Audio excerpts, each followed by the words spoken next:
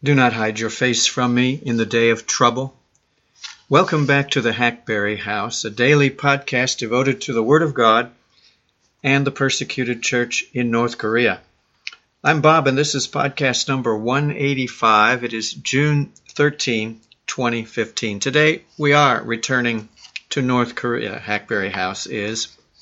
It was 2007 when my heart turned toward that unbearable suffering of that land. I tried to actually enter into the ministry of North Korea, and years later actually was defeated physically very soundly. I made a feeble attempt to finally come back last year, but it was short-lived. Today we're asking for God's grace once more to focus on the most awful place in the world for Christians, or most other humans for that matter. First, I want to share with you an article from the head of Open Doors USA, and I'm not exclusively going to be using Open Doors or any of the groups. I think all of the groups are doing great works for God in those places. But today, the head of Open Doors, Mr. Curry, will be the subject of the reading. Also, I want to give an invitation to you to say something to Kim Jong-un. If you don't know, that's the current but we are praying and believing temporary dictator of North Korea. They're all temporary, you know. They come down eventually in the will of God, and we just need to keep praying that the will of God will be done and His time will be finished soon. North Korea reality isn't funny for Christians. The labor camp persecution of Jesus Christ's followers is no laughing matter. The film The Interview has made headlines, not for its success or failure at the box office, but rather because it angered the wrong guy.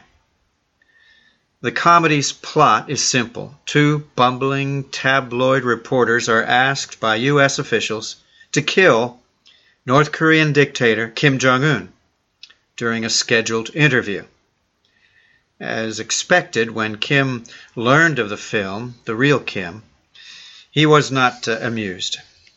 The response from North Korea was, as is typical of the regime there, oppressive. The FBI confirmed that North Korea was behind the cyber hacks designed to intimidate the executives at Sony and the threats of a terror attack against potential theatergoers. In true dictatorial fashion, North Korea decided to suppress rather than persuade. And it worked, at least for a while. After the theater chains decided they would not show the film in order to protect their customers' safety, Sony announced that it would cancel the planned Christmas Day release of the film, only to change their minds again. It's an unfunny end to what was supposed to be a comedy. You know what else isn't funny? The Kim regime's treatment of North Korean Christians. North Korea isn't a great place to live for anybody, especially those who disagree with the Kim regime. Human rights groups estimate that more than 200,000 people are imprisoned in North Korea for having political or religious views contrary to those of the supreme leader, Mr. Kim. And while every one of these prisoners' lives matter, North Korea's treatment of Christians is what earned it the top spot on the Open Doors watch list. They've been putting this list out for many years, let me add. Open Doors has. And they try to list the worst places, and they try to put them in order for Christian persecution. North Korea has been at the top of the list. The new one just came out. The 13th time in a row, North Korea is number 1. It's ironic that a film about North Korea would have even been scheduled to appear on Christmas Day, given that North Koreans don't have the freedom to celebrate Christmas or any other religious holiday. But regardless of whether North Korea is ranked number 1 on the World Watch list or descends lower on the list some year, one thing is certain. The situation for Christians in the communist nation remains dire. According to our partners working in secret in North Korea, there are between 50,000 to 70,000 Christians imprisoned in labor camps. Christians in North Korea face unimaginable pressure in every sphere of life. Forced to meet only in secret, they dare not share their faith, even with their families. Anyone discovered engaging in secret religious activity may be subject to arrest, disappearance, torture, even public execution. And to heap cruelty on top of cruelty, the families of Christians, even if they are not believers themselves, are often subjected to persecution as well. The very nature of the Kim regime, its suppression of outside ideas, control over its people, restriction of outside visitors, is what keeps the West from gaining a clear picture of North Korean oppression and persecution. That's the reason that North Korea isn't leading the nightly news or are making headlines every day. But though there is no video footage to live stream from the work camps, the persecution of Christians that happens every day in North Korea is very real. You might think that after more than 60 years of active suppression of religion, persecution of believers, Christianity would be finally disappearing in North Korea. You would be wrong. You would be wrong. Christianity continues to grow as North Korean Christians risk their lives to share the message of Jesus Christ. Their faith serves as an inspiration to many Western Christians who enjoy freedoms their North Korean counterparts have never known, imagined. Freedom to worship openly. Freedom to read the Bible publicly. Freedom to celebrate Christmas and other faith-filled holidays. Now, I leave it to others to debate the quality and appropriateness of the interview, that movie, and the wisdom of Sony's decision to pull the film. But if it gets people in America thinking about North Korea and the persecution of Christians, maybe the film has served a purpose, even if few get to see it. That's from David Curry, president of Open Doors USA. And yes, get in touch with them. Do that. Find out how you can help. That's one place for sure. Open Doors, you remember from Brother Andrew. You more mature listeners today, you remember Brother Andrew, I'm sure.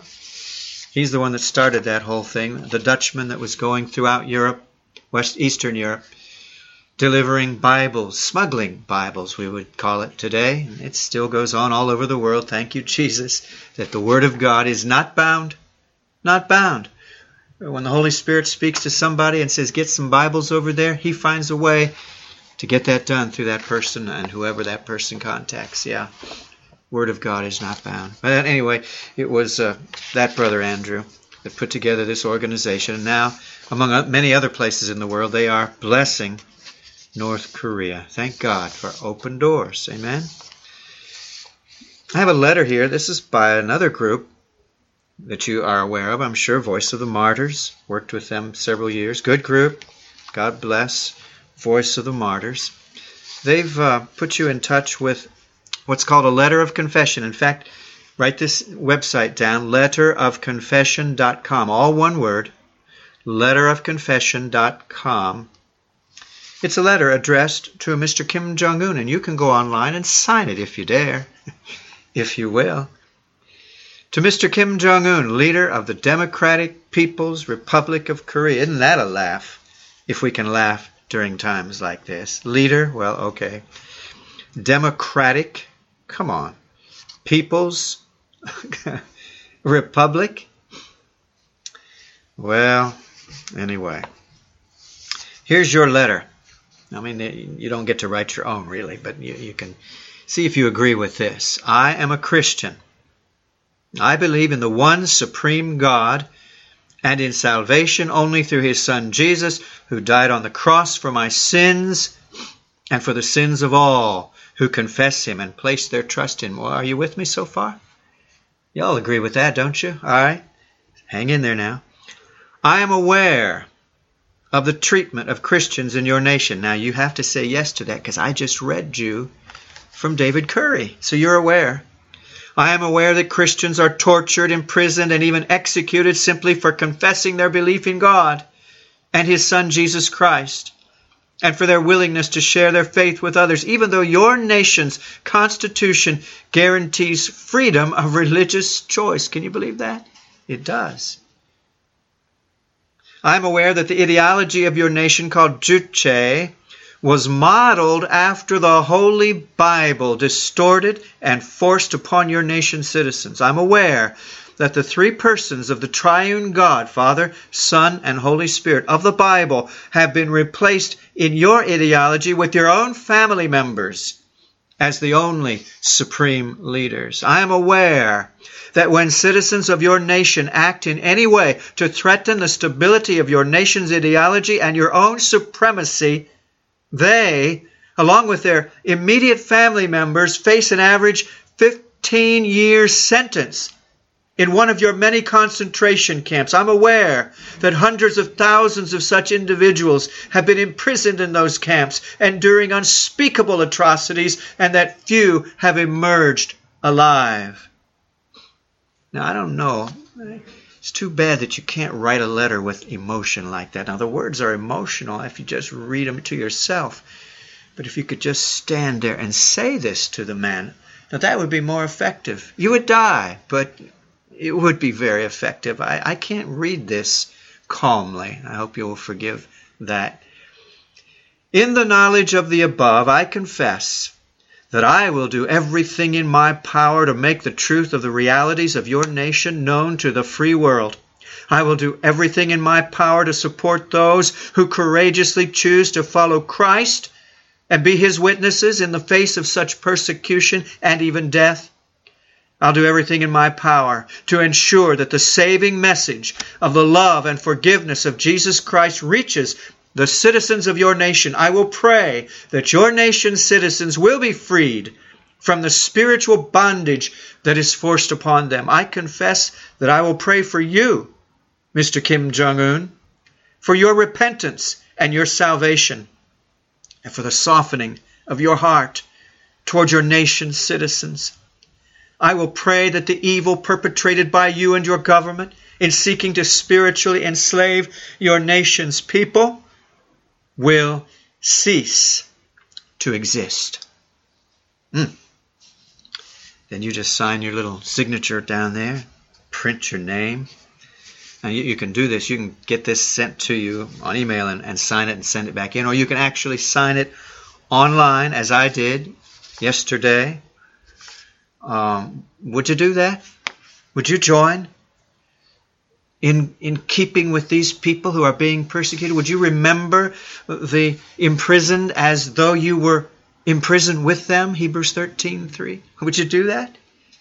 I hope that you will. I really do. Some of you won't feel led to do it for reasons of your own, and that's no problem to me. But please pray about doing that. Go to, I gave you the website, didn't I? Yeah, I did. It's letterofconfession.com. Well, God bless you today. Wow, it's good to be with you. Tomorrow is our normal day for Persecuted Church, and we're going to go ahead with that, only it's going to be Persecuted North Korea. I really believe that for the time being, God wants me to focus on that one nation. I'd love to scatter all over the world. I have a map that I'm looking at in front of me now, a map of the world.